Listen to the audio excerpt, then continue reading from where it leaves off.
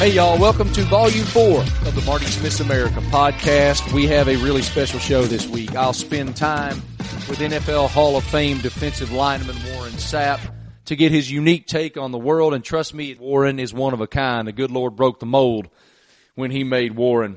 My man has tremendous stories and has lived a fascinating life. And trust me, you're going to get to hear some of them during this edition of the Marty Smith's America podcast. A lot stood out for me during my conversation with Warren. But the thing that really struck me the most is his complete lack of fear about addressing anything, including his experience with post-concussion issues and the potential for CTE-related issues later in life. He is on a CTE-related board. You'll get to hear him discuss that and why that's important to him.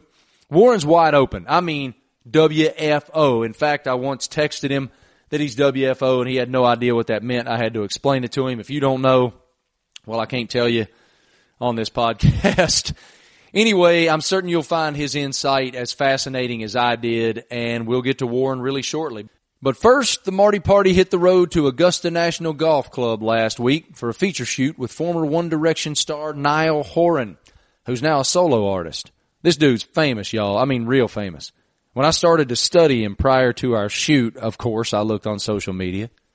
That dude has like 70+ million social media followers. Dear Lord, son. So, as Niall and I were hanging out, we ran into Jason Day, former number 1 in the world and on the PGA Tour, and hung out with him for a while, too. I think you guys will find this fun, so without further ado. What we gonna do, bud? We're gonna drink one of these beers. Hand me one of them damn beers real quick.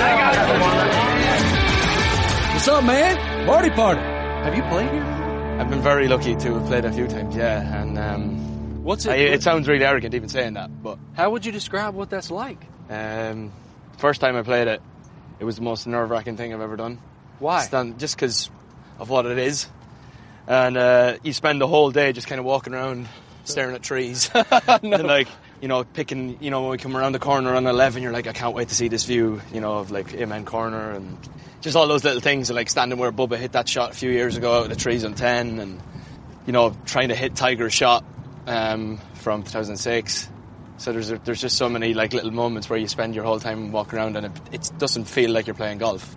It doesn't seem like a golf course, as you said. It's like you're walking Disneyland. through a museum. Yeah, is what you're doing. Exactly. Yeah, and then the next time, a little bit more relaxed and got to play a little bit better. Yeah. So when you tried Tiger's shot from 2006, how's that end up for you? Nearly in the water down the other, nearly back in the tee box. It's there's so many great. That's the thing about this place. It's brought some of the between here and the Open. There's some of the best moments in golf. What's the moment at the Masters? The moment for you?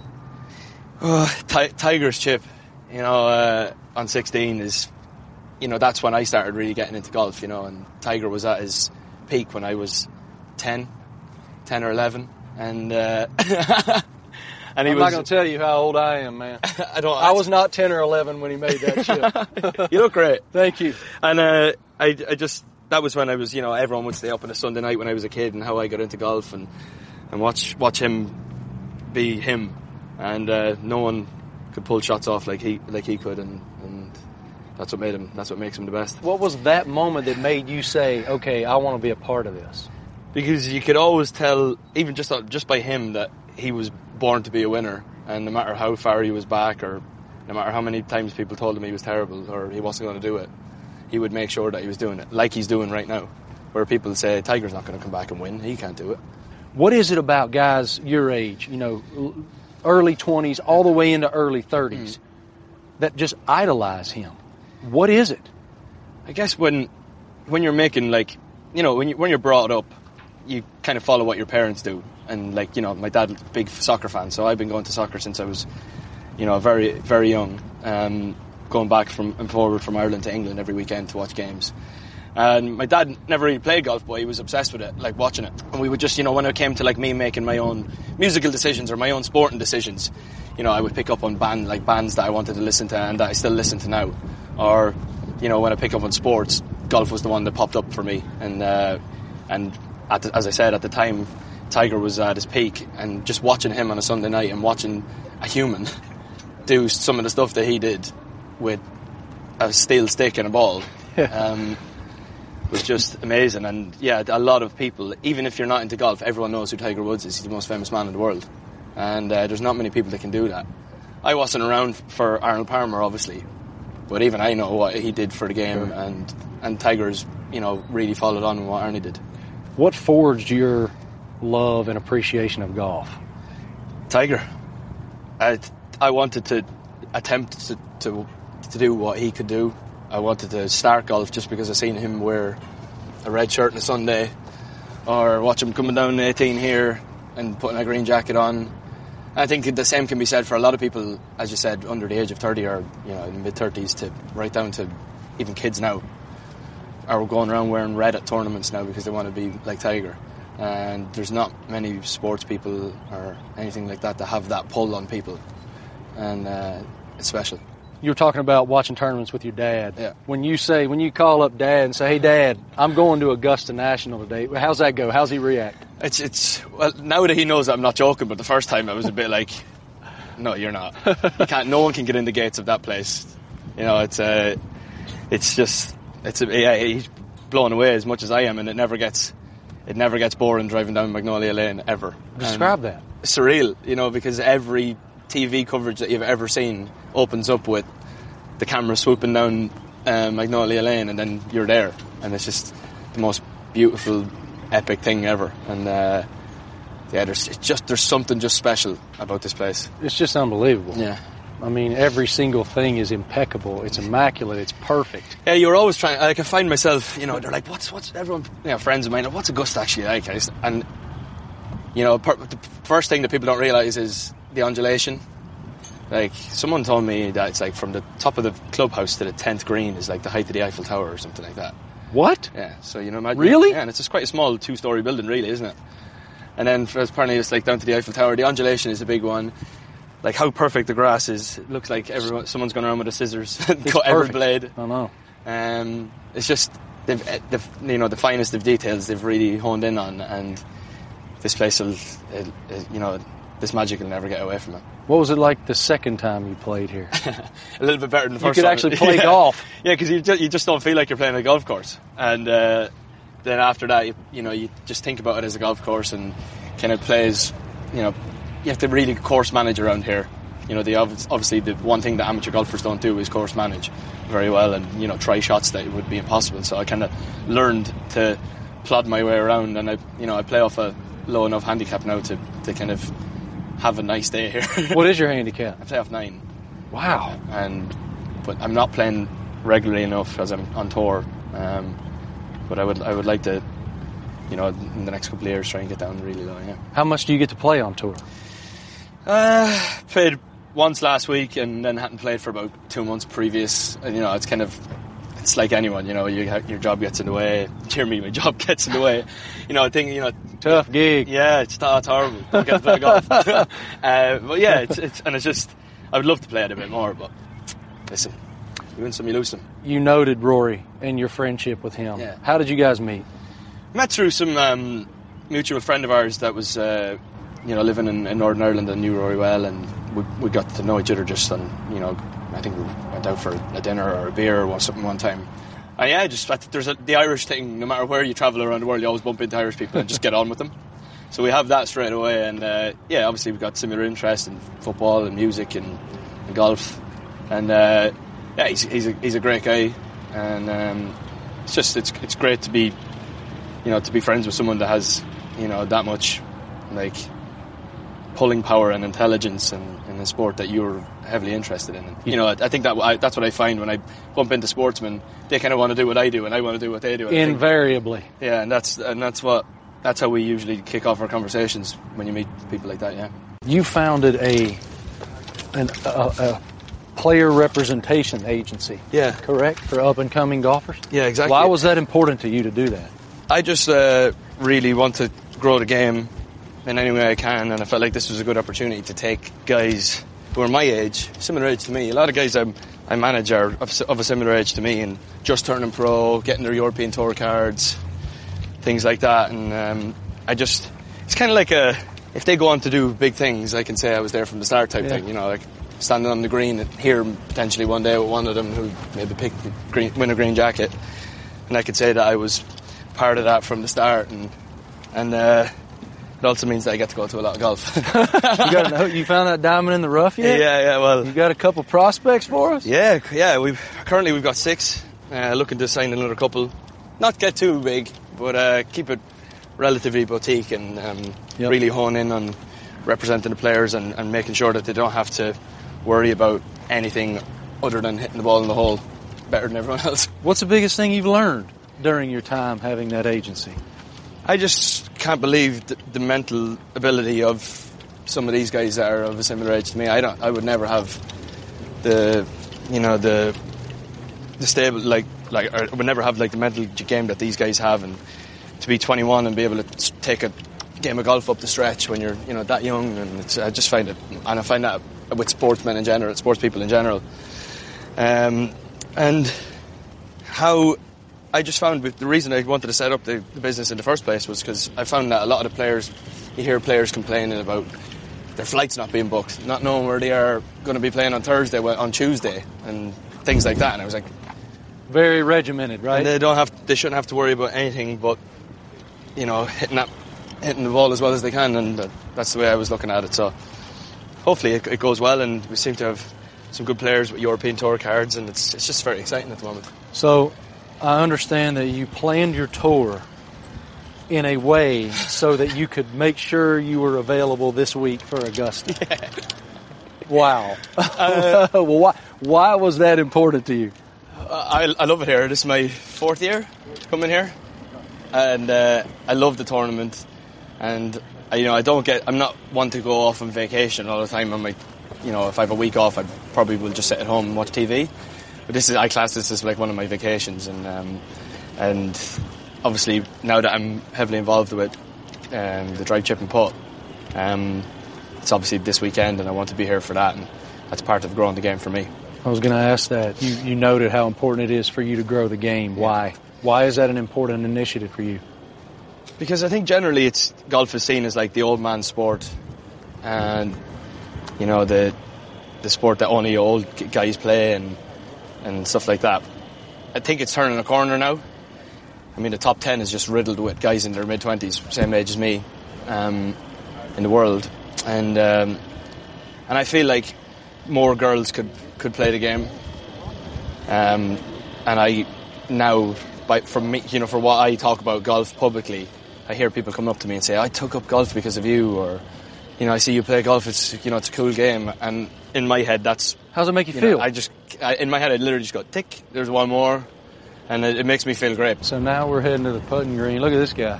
Hey buddy. Hi, bud. What's going on? How are you? Good, you? Good. Good to see you, pal. Yeah. You alright? Yeah, I'm good, mate. Yes. Marty Smith. Oh, yeah. Pleasure, Jason. Pleasure, brother. We were just discussing how he decided to completely finagle his tour to leave this week empty on the tour.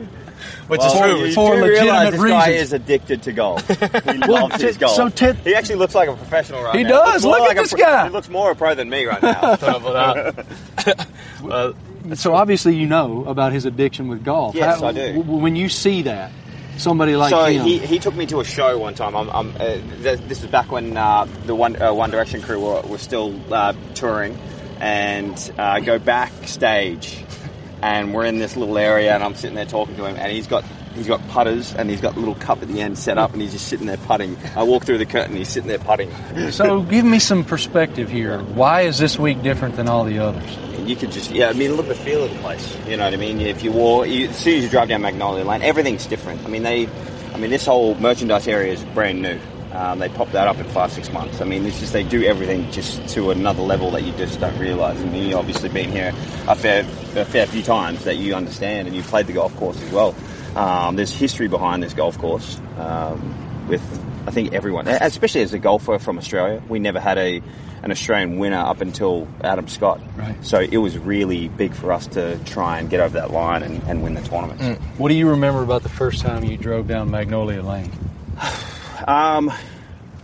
Well, it was more of a surreal feel because you don't really...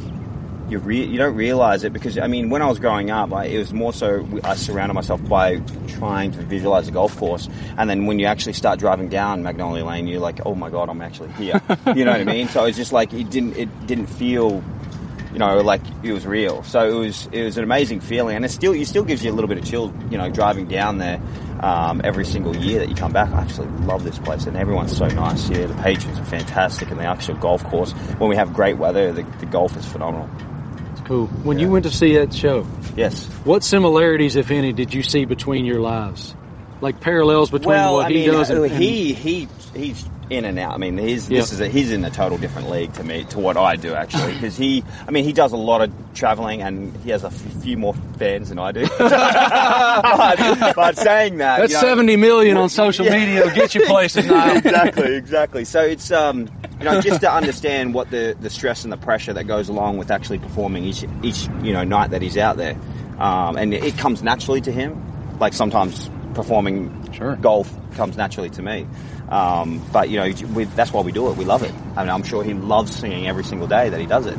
And that's the same with me. And I'm always trying to constantly improve. And that's probably what you hear in his music. He's always trying to improve the way and the style that he writes his music and sounds. Thanks very much, mate. No worries. Good to see you. Good luck. Yeah, you too. Appreciate you, brother. Thanks, mate. No Thank worries. you. So when you're hanging out with those guys, like we randomly happen upon Jason Day, how often do you request golf tutorials? Like when you're hanging out with Rory, do you guys talk ball all the time? I'll send, like, Rory and Justin Rose, I would send, like, videos to. Really? And a couple of years ago after the Masters, 2015, I went on vacation with Justin, and he literally just ripped my game apart. Did he really? Started again. How did it make you feel winning the Arnold Palmer Award for your contribution to the game? Yeah. I mean, that's quite a statement. Yeah, it was amazing, and to be given it here, on what was a special week. It was the first year where that Arnie wasn't around, and when I found out, I was just delighted. It was, for contribution to charity and to the game, it was just special. Arnie was, from what I know, and I've been very lucky to have met him, and I know how much of a generous man he was. So to be able to be mentioned in the same sentence as that guy is enough for me. But I have that award perfectly placed on my mantelpiece, and I'll treasure that one because he's the king. What was it like to meet him? He was great. Yeah, I met him and shook his hand, and we took a photo, and then a couple of weeks later, as he always does, I wasn't expecting it, but I knew that he always does that, where he sends letters. Yep. So he sent me a letter, addressed Bay Hill, and he said to me, like, he goes, usually people your age don't know who I am apart from the drink.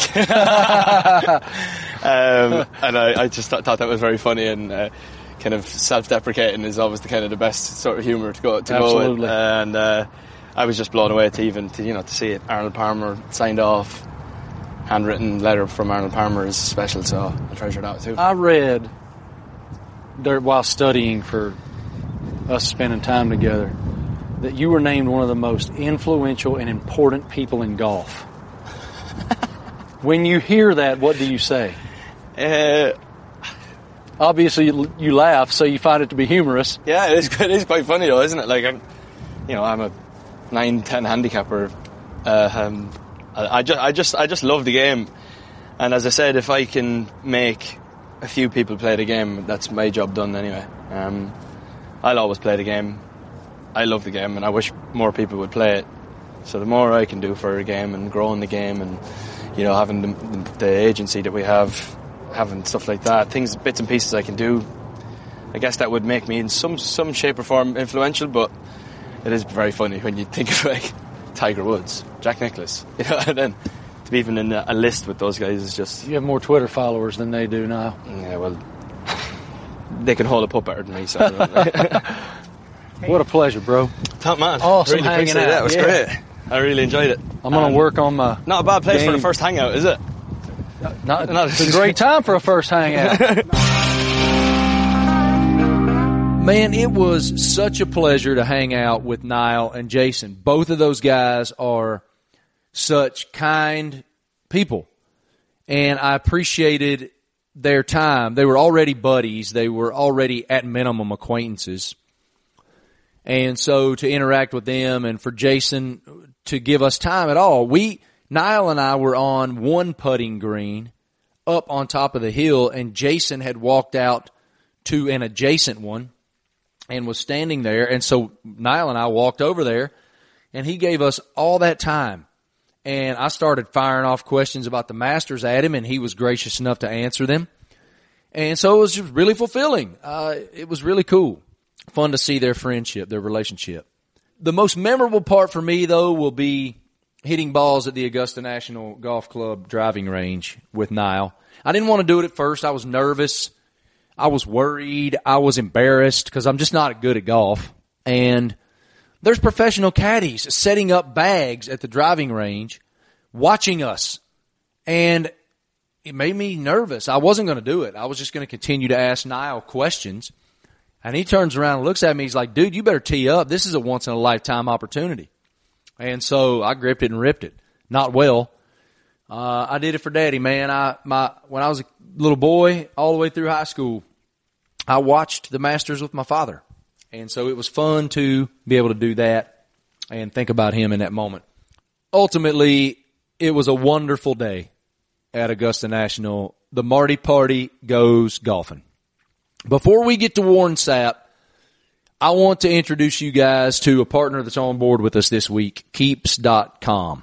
Now, you guys will laugh when you find out about Keeps.com, basically because I'm the one that's promoting it. Why? Keeps is the easiest way to keep your hair. I don't have that problem. I got plenty of hair. I got enough hair to go around. Keeps offers the only 2 FDA-approved hair loss products clinically proven to keep your hair. Keep the hair you have. And signing up takes less than 5 minutes. Keeps is entirely online and only costs $10 to $35 a month. So boys, I know a lot of y'all aren't mathematicians. I'm certainly not. But $10 to $35 a month is $1 a day or less. That's a whole lot less than you would pay at the pharmacy. That's half of what you'd pay at the pharmacy, in fact. Getting started with Keeps is really easy. You just answer a few questions and snap some photos. A licensed doctor remotely reviews your information and gives you the right prescription, all without ever leaving your couch. Now listen to me. A lot of y'all need to get off the couch. But you don't have to. You don't have to with Keeps. Within 2 to 3 days, a 3-month supply of your treatment will arrive perfectly packaged at your door. So listen, here's how you do it. Stop hair loss today with Keeps. Offering customized treatment plans with only FDA-approved hair loss products for that $1 a day. From the comfort of your couch. And to receive your first month of treatment free, go to Keeps.com/Marty. That's KEEPS.com/Marty. A free month of treatment at Keeps.com/Marty. Keeps. Hair today, hair tomorrow. Get on it, boys. Now, it's time for our hangout with Warren Sapp. If you have a seatbelt, buckle that thing tight. If you got a helmet, strap her up tight. Marty Smith's America with my man Warren Sapp. All-Pro, Hall of Famer, my man Warren Sapp is in the house on the Marty Smith's America podcast. How we doing, my man? I am doing excellent, Marty. What's good? Oh, everything's good. I'm as blessed as they come. And let me tell you guys, so I met Warren last fall. I'm going to put you guys in the moment. It is Miami, Notre Dame on a Saturday night. It's hot. We're all sweating. And I'm taking a selfie with a fan on the sideline, on the Miami sideline. And all of a sudden, I just get tackled. And I turn, and it's my man Warren Sapp. And I thought, holy cow. He's like, I want one of those. And so he grabbed my phone and took a selfie of us with my phone, which is on my Instagram right now. Dude, it's even weird for me to even know, for you to even know who I am. That's crazy. You're crazy, Marty. How could you say that? I'm a country boy just like you. I love racing and going left and out in the woods and fishing. You got to be kidding me. First of all, let's just start with what you're up to. What are you doing these days? What do you do most days right now? Fishing or watching the babies get themselves together because my little girl is a sophomore at the University of Missouri, and I keep tabs on her because she's fighting for a starting job. And my son just had 13 sacks and was an all-state defensive tackle for Foundation Academy up in Windermere. So I got the babies on my hand right now and a little fish on my line if I can get it. 13 sacks, huh? Is he going to follow Dad to the U? Listen, no, that's not my wish. That's not my wish, and I don't think he wants to do it either. You know, he won't even wear the number 99. He won't even put the number on. So no, no, she loves the number. She wears it to death. That's her. I mean, that's my twin. She's a daddy's girl all day long. Why will he not wear 99? He doesn't want the comparisons? Because he wants to blaze his own trail. This ain't got nothing to do with you. This is me. Hey, I want you to do that big sheet, Marty. So I told him to bother him. Hey, man, you go handle your business, no problem. 3.8 grade point average. I mean, he's a good kid. I mean, just a good kid, and he loves the game, and he found the love on his own. I never wanted him to play. What's it like as someone who played at such a high level to just keep your mouth shut watching your own children? You know it ain't easy. Come on, what are you saying to me? You talk about how easy this is. This ain't something that you talk about that's easy. This is the hardest thing you do on a day-in, day-out basis is to know what your child is doing and can't say a word. I got one for you, Marty. I go see my little girl play soccer, and I yell something from the stands. She sticks her hand out at me and just waves it like, Shut up, Dad. You're embarrassing me. At 9 years old, so I've been quiet for the last 11. That's hilarious, man. I don't want to hear nothing out of your dad until after the game. I'm like, okay. Warren, how many people really know you? About 15. And who is the person that they know versus the person we all see? You know what? I was looking at something the other day, and they said, personality is who I am. Attitude is who you are. What you bring to me is normally what I give you back. So if you come over with, I hate to bother you, I hit you with, if you hate asparagus, do you walk in a restaurant and order a plate of it and stick it underneath your nose? I will infer then that people approach you with a certain image of who you are already predetermined. Fair? Or with, here's my chance to say something wild to him. It's unbelievable, Marty. What's the craziest thing people say to you?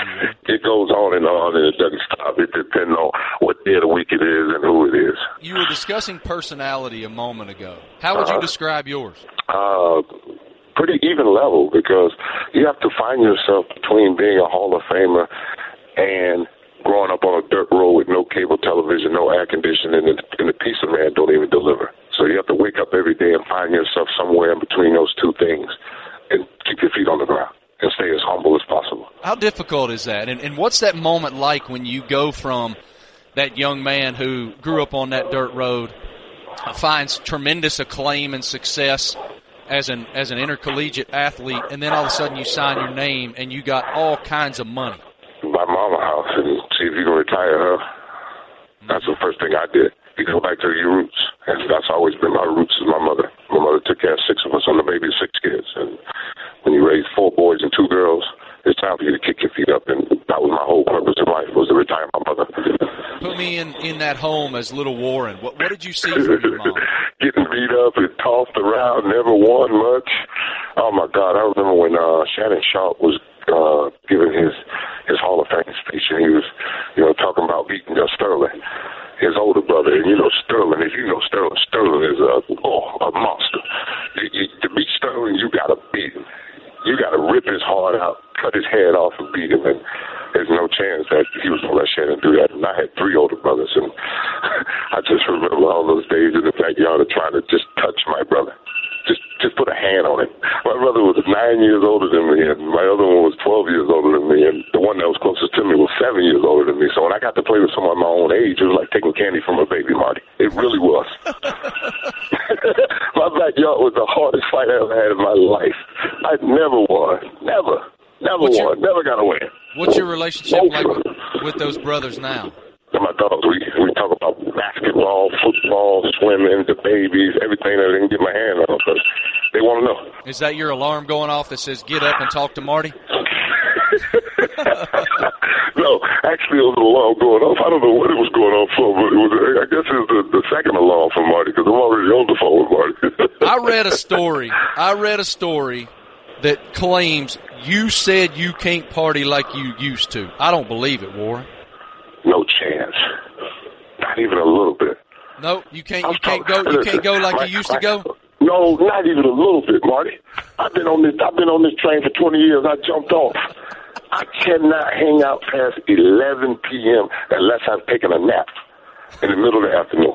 I want some details on the craziest party that you actually remember. Oh, my goodness. You gotta be kidding me.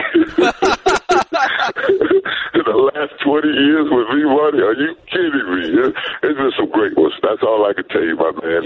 Yeah, you cannot divulge details. Hey, listen, the revolution shall not be televised. Because we lived it. See, me and you are old enough to remember when TV went off. You know, when the Indian head used to come on the TV. I do. That's hilarious, man. I do remember that. We're old enough to remember this. So there was a time when you could go on a party and nobody had a camera. No camera, no live Facebook, no Instagram, no nothing. It was just, you had to be there. Oh, are you kidding me? How old were you when you got cable? 18 when I went to the University of Miami. I found Sports Center, and it took me about 2 weeks to realize that from 6 to 12 it was a replay. It was a repeat going on. It was the same thing. Oh my God! It took me about 90 days to realize that they were just running the replay, but now you're on a replay of live one. So I got it. Okay, now we do it live. All right. I was in about 10th grade, and back then there was my old man was one of those dudes who sat in his he got home from work, sat down in his recliner, lit one Marlboro light off the next, and said, "Boy, get up and change it to Channel 7." And so when I was in about 10th grade, we got cable. And it was one of those brown boxes that had like the horizontal slider channel changer on it. And I'll never forget, he would be like, "Boy, get up and put that on Channel 7. He always watched CBS News. Put it on Channel 7. And I can remember, I hated it, man. Like, "Daddy, get up. You do it." And there was no telling Daddy, "You do it." I just shut up and did it. That was your exercise, Marty. I know. He didn't mess around one bit. Oh, no. My mother either. And to this day, not even a little bit either. Oh, no. Whenever I say something, I take 2 steps away from her. That same story that I referenced a minute ago about you not being able to roll deep anymore referenced weed a bunch of times. How often do you smoke weed? How often do I smoke marijuana? I don't know. I never put it on a clock. Never put it on a time schedule. Never thought about anything like that. But I do partake in marijuana. No, that's fine. I have no problem with it. Why do you smoke it? I enjoy it, one. So it's more about the enjoyment than it is any physical pain. Oh no, it allows me to lay down too. But I don't mix my marijuana and my medicine. They're 2 separate things. My B-True is all natural hemp product that does the inflammation and my swelling. It's mind, body, and soul. I use an oral spray, I use a topical, and sometimes a gummy when I'm on the road when I go to different places. No THC nowhere in it, Marty. I don't mix my marijuana and my medicine. Those 2 things are separate. Marijuana sits on the table, the medicine's in the cabinet. How much physical pain do you deal with on a daily basis from playing? My left hip is killing me. I need a left hip. I got to go get me one. So I was waiting on the University of Miami trainer to come out of his surgery because you saw him run to the field and get the kids. So he went to go do it this off season. So I'm gonna go check on him when I get back from taking my son and his boys fishing this weekend. And I'm going to go check him next week, and I'm going to see what the hip doctor says, and I'm going to go get myself put back together and go play me some golf and fish. I remember when I met you, you were on one of those hover-round scooters. Was that because of that hip? Especially when you're talking about going to a football game and my doodle watch guy wants me to run over there to his side, and then my guys want me to come up to their suite, and then somebody want me to run on the other side of the plate. I can't walk like that anymore. So I got me an ADA compliant Euro scooter, and it goes about 30 miles to every charge, and it takes Big Boy around nice and comfortable. You talk about people asking you to do this and that. How often do you get asked for your time? Not really. It's nice to be remembered and nice to be asked and nice to be invited to different places. I just don't have the amount of time that I used to, and I don't get around like I used to in the kids' way. The kids demand more time than anything. All right, Dad, I've been this, that, whatever. I want you to hear that, whatever. My great niece comes up, shows me she's graduating in May, so I got another date in May. I just knocked off the calendar. So everybody's pulling, and when you're 45 and you got a bunch of nieces and great nieces and 6 kids running around, hey man, you got to designate your time. You are donating your brain to research when you die. Why? Marty, I've always said I wanted to leave the game better than when I got in it. And right now, where we're learning about concussions and head trauma and CTE and all the different things that, the accumulative effect of, an 8-year-old. We don't talk about 8-year-old championships at the Hall of Fame when I sit with Jim Brown every summer. We don't talk about no Pop Warner. None of this. Why can't we stop this? I mean, every Saturday we're putting our children out here on the football field with a weekend warrior who don't care about anything but taking the trophy back to the office talking about, look what I did. What? We're going to hit these kids upside the head 300 times a year? Come on, let's stop this. That's not right. I'm one of the ones who didn't play when he was 8, 9, 10 years old. So now my brain goes in as a guy who played from when he was in high school. You see what I'm saying? We need the whole range. The whole range. All of us need to do it. I mean, I talked to Brooks about it, and Brooks like, I'm an organ donor. I'm like, Brooks, you can't give your brain, baby. your lungs, your heart. I got all that kidneys. Pass it on. Nothing wrong with that. But your brain, come on. Let's put it in because you played since you was 8 years old, Brooks. So you're imploring Derrick Brooks, another Hall of Famer. Yeah, first ballot Hall of Famer. Therefore, that's what I'm telling you. You can be a first ballot Hall of Famer and not play football until you're in high school, and you could be a first ballot Hall of Famer that played since you was in Pee Wee. Both work. But let's see at the end of it what the brains look like, and then let the science tell you. Because now you have to raise your child. Because I didn't allow my son to play football until he was 14. What concussion-related after effects have you experienced? Just little things of not remembering where I'm going, when I'm going to a place that I've been going for the last 20 years, my homeboy's office and my keys and, little reminders like calling you and, doing what, just like little stuff like that, just a little reminder. That's why I asked you to give me a reminder too. It's just what it is. I mean, we're not what we used to be. In the game I played, hey, I was in between two big men trying to stop me from going where I was going, and I wasn't letting them stop me. So I bounced like a ping pong and ball in between them and then came out the other side. When you start to forget where you're going, how do you react to that? What fear is there? I tell you what, it's a helpless feeling and almost like a child where you pull over. I pulled over, stop, call my homeboy. I said, hey, man, where's Double R's office?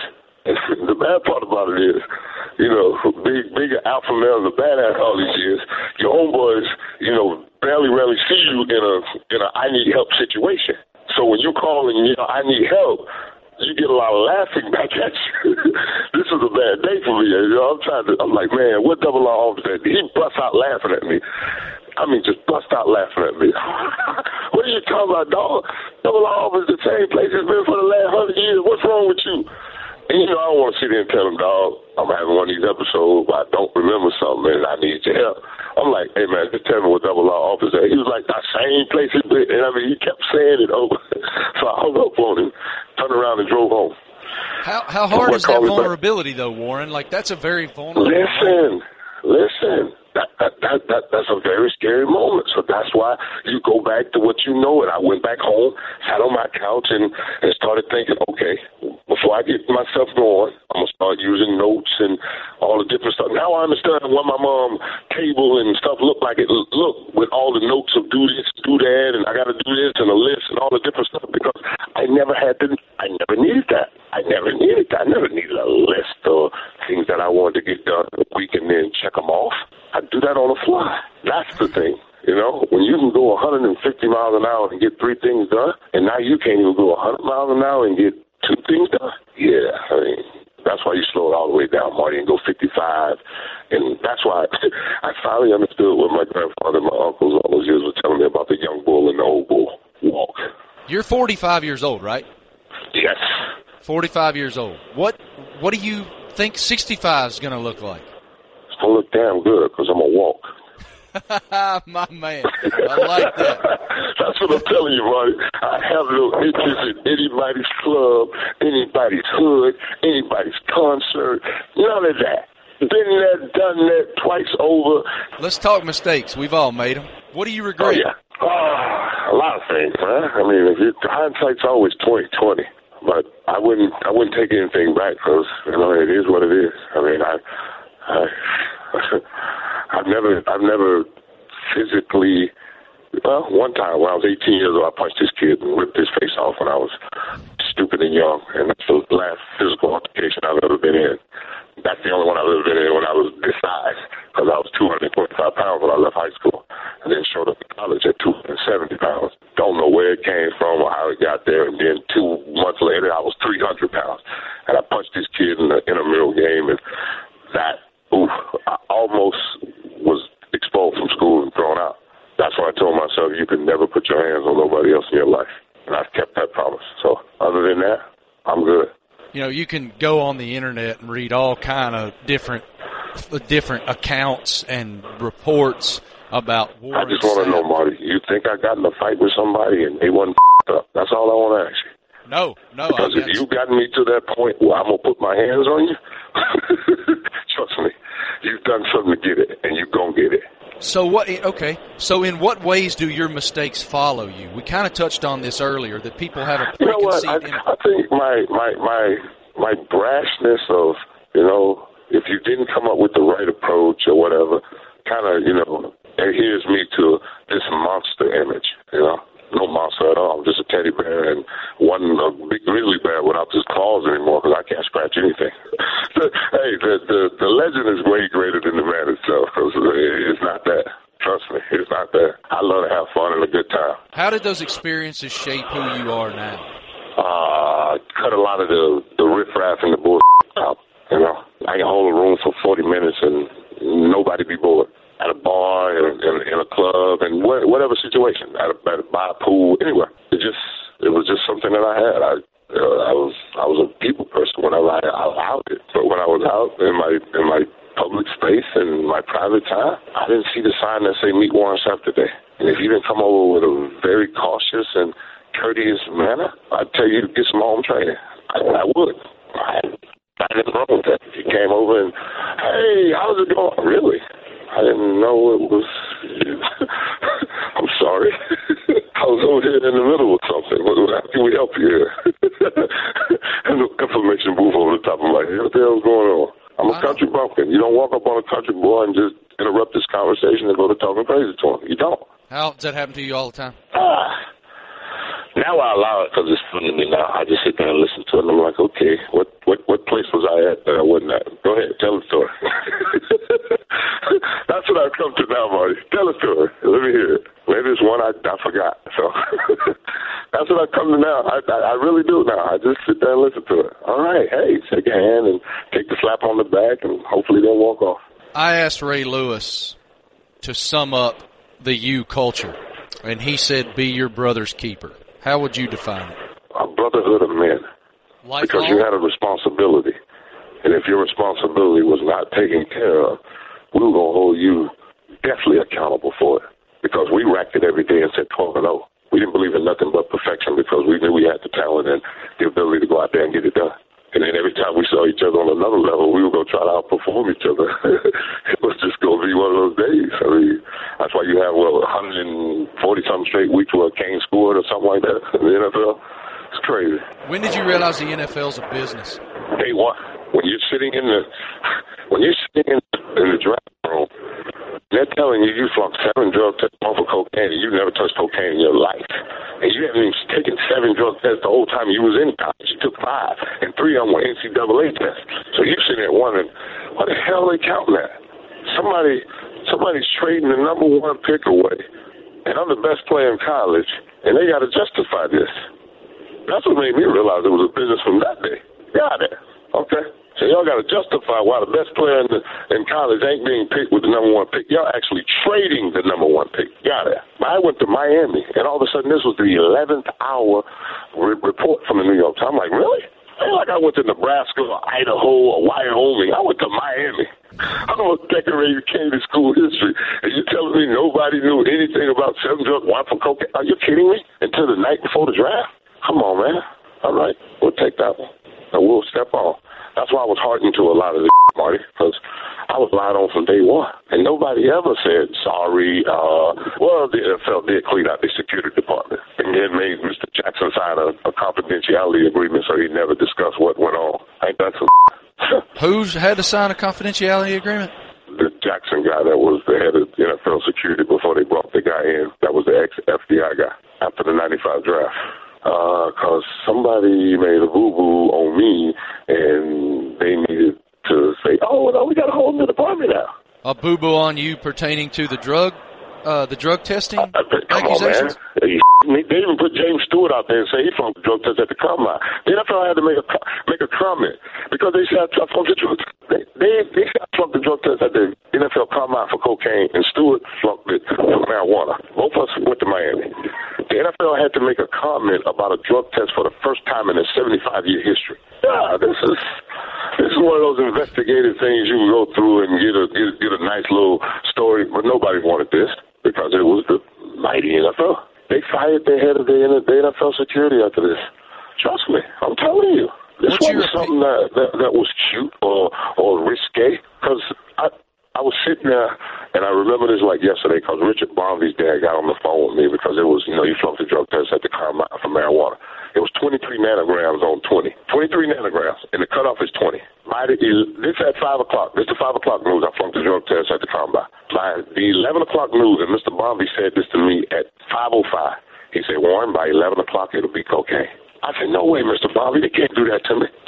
Jimmy Cephalo came on at 11 o'clock and said, Warren Sapp flunked the drug test for cocaine. I almost fell over. Almost died that day. Almost died in my homeboy's living room. I looked over at Richard Bonvie, and Mr. Bonvie wasn't there. He was, on the phone when he said it to me. I looked at his kid. I said, your dad told me this. I got on the phone with Rosenhaus. I say, the NFL's going to make a comment. They going to clear my name with this cocaine. I don't give a damn with nothing. I mean, I smoke. I mean, I smoked. I smoked with my dog for the Heisman, and it got me over the list. It got me. All right, I'll take that. I'll take the charge on the weed, but ain't no way you putting cocaine on me. NFL came out, no cocaine for Sapp, no marijuana for Stewart. Thank you. That's all I asked. But then, the 11th hour, the cocaine came back again. And there was nobody to save me on that one. I was sitting in New York on draft night. Woke up the next morning, and I was the first Aaron Rodgers sitting there. Trust me, Marty, I take everything in life with a grain of salt, because what they say about you ain't true all the time. And that's fact. You track that down anywhere you walk to. I mean, that is fact. It went down right on my watch, right in front of my eyes, and I had to go through that and then build a career in a place with 11 straight double-digit loss seasons when I got there. Yeah. I didn't go to New England and they had Tom Brady. I didn't go to somewhere else and they had Peyton Manning. I went with Trent Dilfer was the quarterback. And he had just got there 1 year before I was, or two. I think 93, 94 draft, yeah. What's the greatest moment of your football career? January 26, 2003. Super Bowl championship? Yes, sir. Rolling into Qualcomm Stadium with one purpose on our mind. Put a ring on our finger and bring the Lombardi Trophy back to Tampa, where they said it would never happen. What was the sense of fulfillment for you there? What was that moment? The real moment was walking down Tampa Avenue and looking up in the parking garages and the buildings and the people hanging out. I mean, you have to win a championship for your city and experience that, because, I mean, whoa, that's indelibly in my mind forever in my life, was bringing that thing home, because it wasn't just me that won, the whole city, forever. Where do you rank among the greatest defensive linemen ever? Whoa, Reggie White, because you can't have more games more sacks than games, and that's basically what he did his whole life. Unbelievable, man.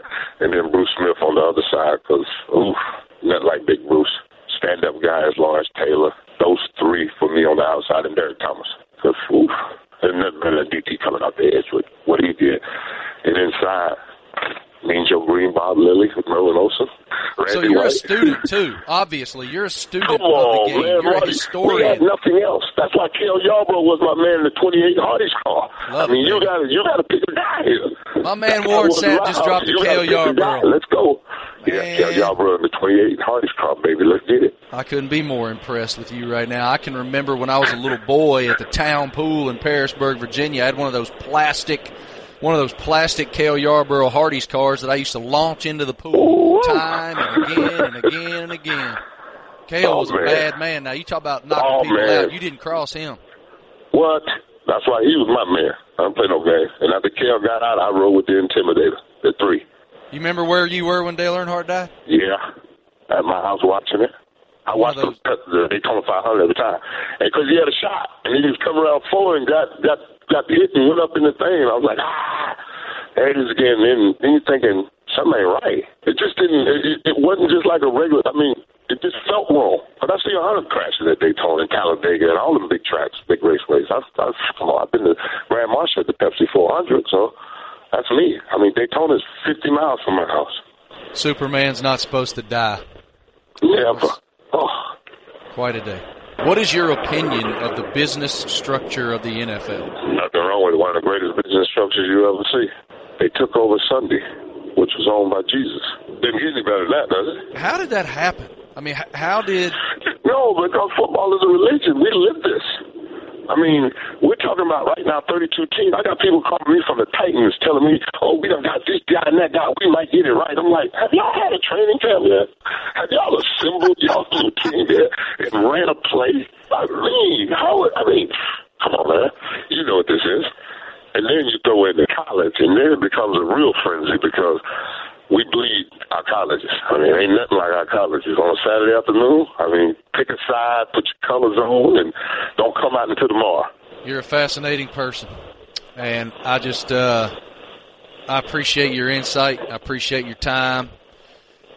Joining the Marty Smith's America podcast. You made us better, man. Thank you. Marty, you're the best, baby. How about that statement? Sundays used to belong to Jesus. Now they belong to football.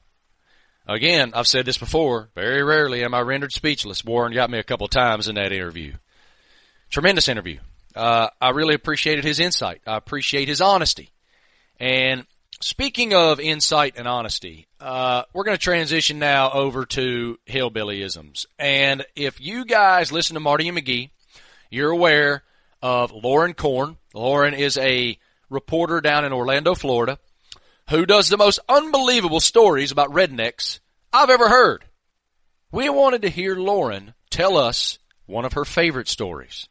Buckle up. Words, sayings, or just a way of life. The bowl cut plus the mullet, the bowlet. This is Hillbillyisms. 2 guys are facing charges after Volusia County deputies say they tried to pull off quite the bizarre burglary plot. They ended up taking several items from a DeLand home, and as News 6's Lauren Korn found out, the suspects tried to start a fire with spaghetti sauce in an attempt to cover their tracks. An ex-lover's revenge foiled thanks to this 10-second clip. Wait, did you see anybody? No, I can't see nobody. All I can see is the towel being put over the camera. Deputies catching these 2 men red-handed, accused of burglarizing the victim's home and trying to burn it down. I got an alert at 6:54. I called DeLand police, and they was here in no time. The man who declined to reveal his identity was at work Tuesday morning when it happened. Deputies say ex-boyfriend 36-year-old Derek Irving, disguised in a bull costume onesie, and 28-year-old John Silva removed the AC unit to get inside. I'm assuming they thought they had all kinds of time. The duo, deputies say, stole the man's TV, AC unit, heater, and a vacuum before boiling a pot of spaghetti sauce and taking a white towel to the stove. They was trying to make it look like that I'd left the stove on, but who gets up at 2 o'clock in the morning and fixes spaghetti? Deputies stopped the 2 in the driveway where they found found the man's items in an empty jar of spaghetti sauce. Silva claiming he had no idea Irving was stealing from the home. It started out as a relationship that lasted about a week. The victim says they had a fallout, but the two remain friends and doesn't know why Irving is so angry. Let him use my car for 4 months. Maybe he's angry about that. Or maybe he's angry because I gave him $150 to fix his teeth. Maybe he's angry about that. The pair appeared in court today, Irving being held without bond for violating probation. Silva is being held on $25,500 bond. Thank God for this camera. In DeLand, Lauren Korn, News 6. You shouldn't win an Emmy, just an Emmy. You should win like some sort of like an Oscar and a Grammy. The most esteemed awards there are in all of entertainment. You deserve them for that effort. How in the Sam hell were you able to track that story without laughing? I don't know how you did it. It was brilliant. Let me tell you, it's one of my favorites to write, and I wanted to make sure I got everything verbatim because we have to go through script approval. And I told my boss, you have to read word for word, because usually, he'll skim over the bites and stuff or interview, but make sure everything is legit. And he just emails me back, OMG, OMG, OMG, approved. Approved. So Lauren, when Yes. you're putting that script together and you are typing out sketty, how did you spell sketty? I did SKETTI. That's how I thought. That's what I would have done too. Yeah, that's what I would have done. Because a lot of people were responding to the story last week, and they were saying SGETTI. I'm like, I think y'all might have spelled this wrong. No. So now let me tell you. Okay, you guys have to go to Lauren's Twitter page. Okay, it's at LJ Korn, KORN. The pinned tweet or the top tweet on Lauren's Twitter page is Deltona woman throws pizza at store owner for getting order wrong. Owner says it was over 2 toppings. Full story at 4:30. Because Florida. Right. Lauren, your Twitter page is my new favorite. I have to follow you right now. Oh, thank you. Now I have to update it more. Thanks. so you're originally from Texas. Yes. And how long have you been in Central Florida now? About 4 years. Okay, so and we joke, but it's also a fact that there are more what we call hillbilly headlines that come out of the state of Florida than anywhere else. Like it's 10-1. It's not even close. Are these stories? Is this? Yeah. What's the craziest one? Are you surprised at how often covered? this is happening? That you're covering this type of news? You know what? Not anymore. Now it's just, I'm just thinking, like, what am I doing with my life when I interview some of these people? Like, this is, what's happening here? But when I first interviewed for the job, the station's like, we have great stories. It's never a dull moment. I'm thinking, yeah, but I've reported and anchored throughout Texas. I'm thinking, how much exciting could it be? But let me tell you something, and you can't make this up. So, well, I picked out a couple of other ones that I remember saying, oh, this is pretty good. I have to say Skitty's right up there, number 1. Let's see. I covered this guy. He set his neighbor's Corvette on fire saying, quote, the crackhead neighbor stole his lawnmower. That's pretty good. Was that wonderful piece? Was that gem uttered on your camera? No, sadly, Okay. It was not. Okay. But it is, but you can go to clickorlando.com because the whole article's on there. And it's one of the headlines, so you can find it. Let's see, this guy, he was impatient waiting in line at the Dollar General. He was standing in line with butter, Coke, and trail mix. So he gets irritated and he decides to just walk out the store. The manager chases him and then he turns around and says to him, this ain't worth getting shot over. Throws some of the items, but then runs off with butter. He really needed the butter. You need the butter. Right. The Coke and trail mix, not so much. The butter, yes. Well, you can't eat anything without the butter. So just leave the other This is true. Right. I mean, it's a good item. Let's see. This one last week. This guy, I guess they're 2 friends, maybe not anymore, but the one guy says to the other that he owes him $5 or whatever. And the guy says, I'm not going to give you $5. I'll give you $3 and some quarters. Well, his friend was ticked off about that, so he decides to get into his car, back into the guy's fence, and then get out and hit him over the head with the bat. He's okay, but this is over $5. Lauren Corn is a national treasure because Florida.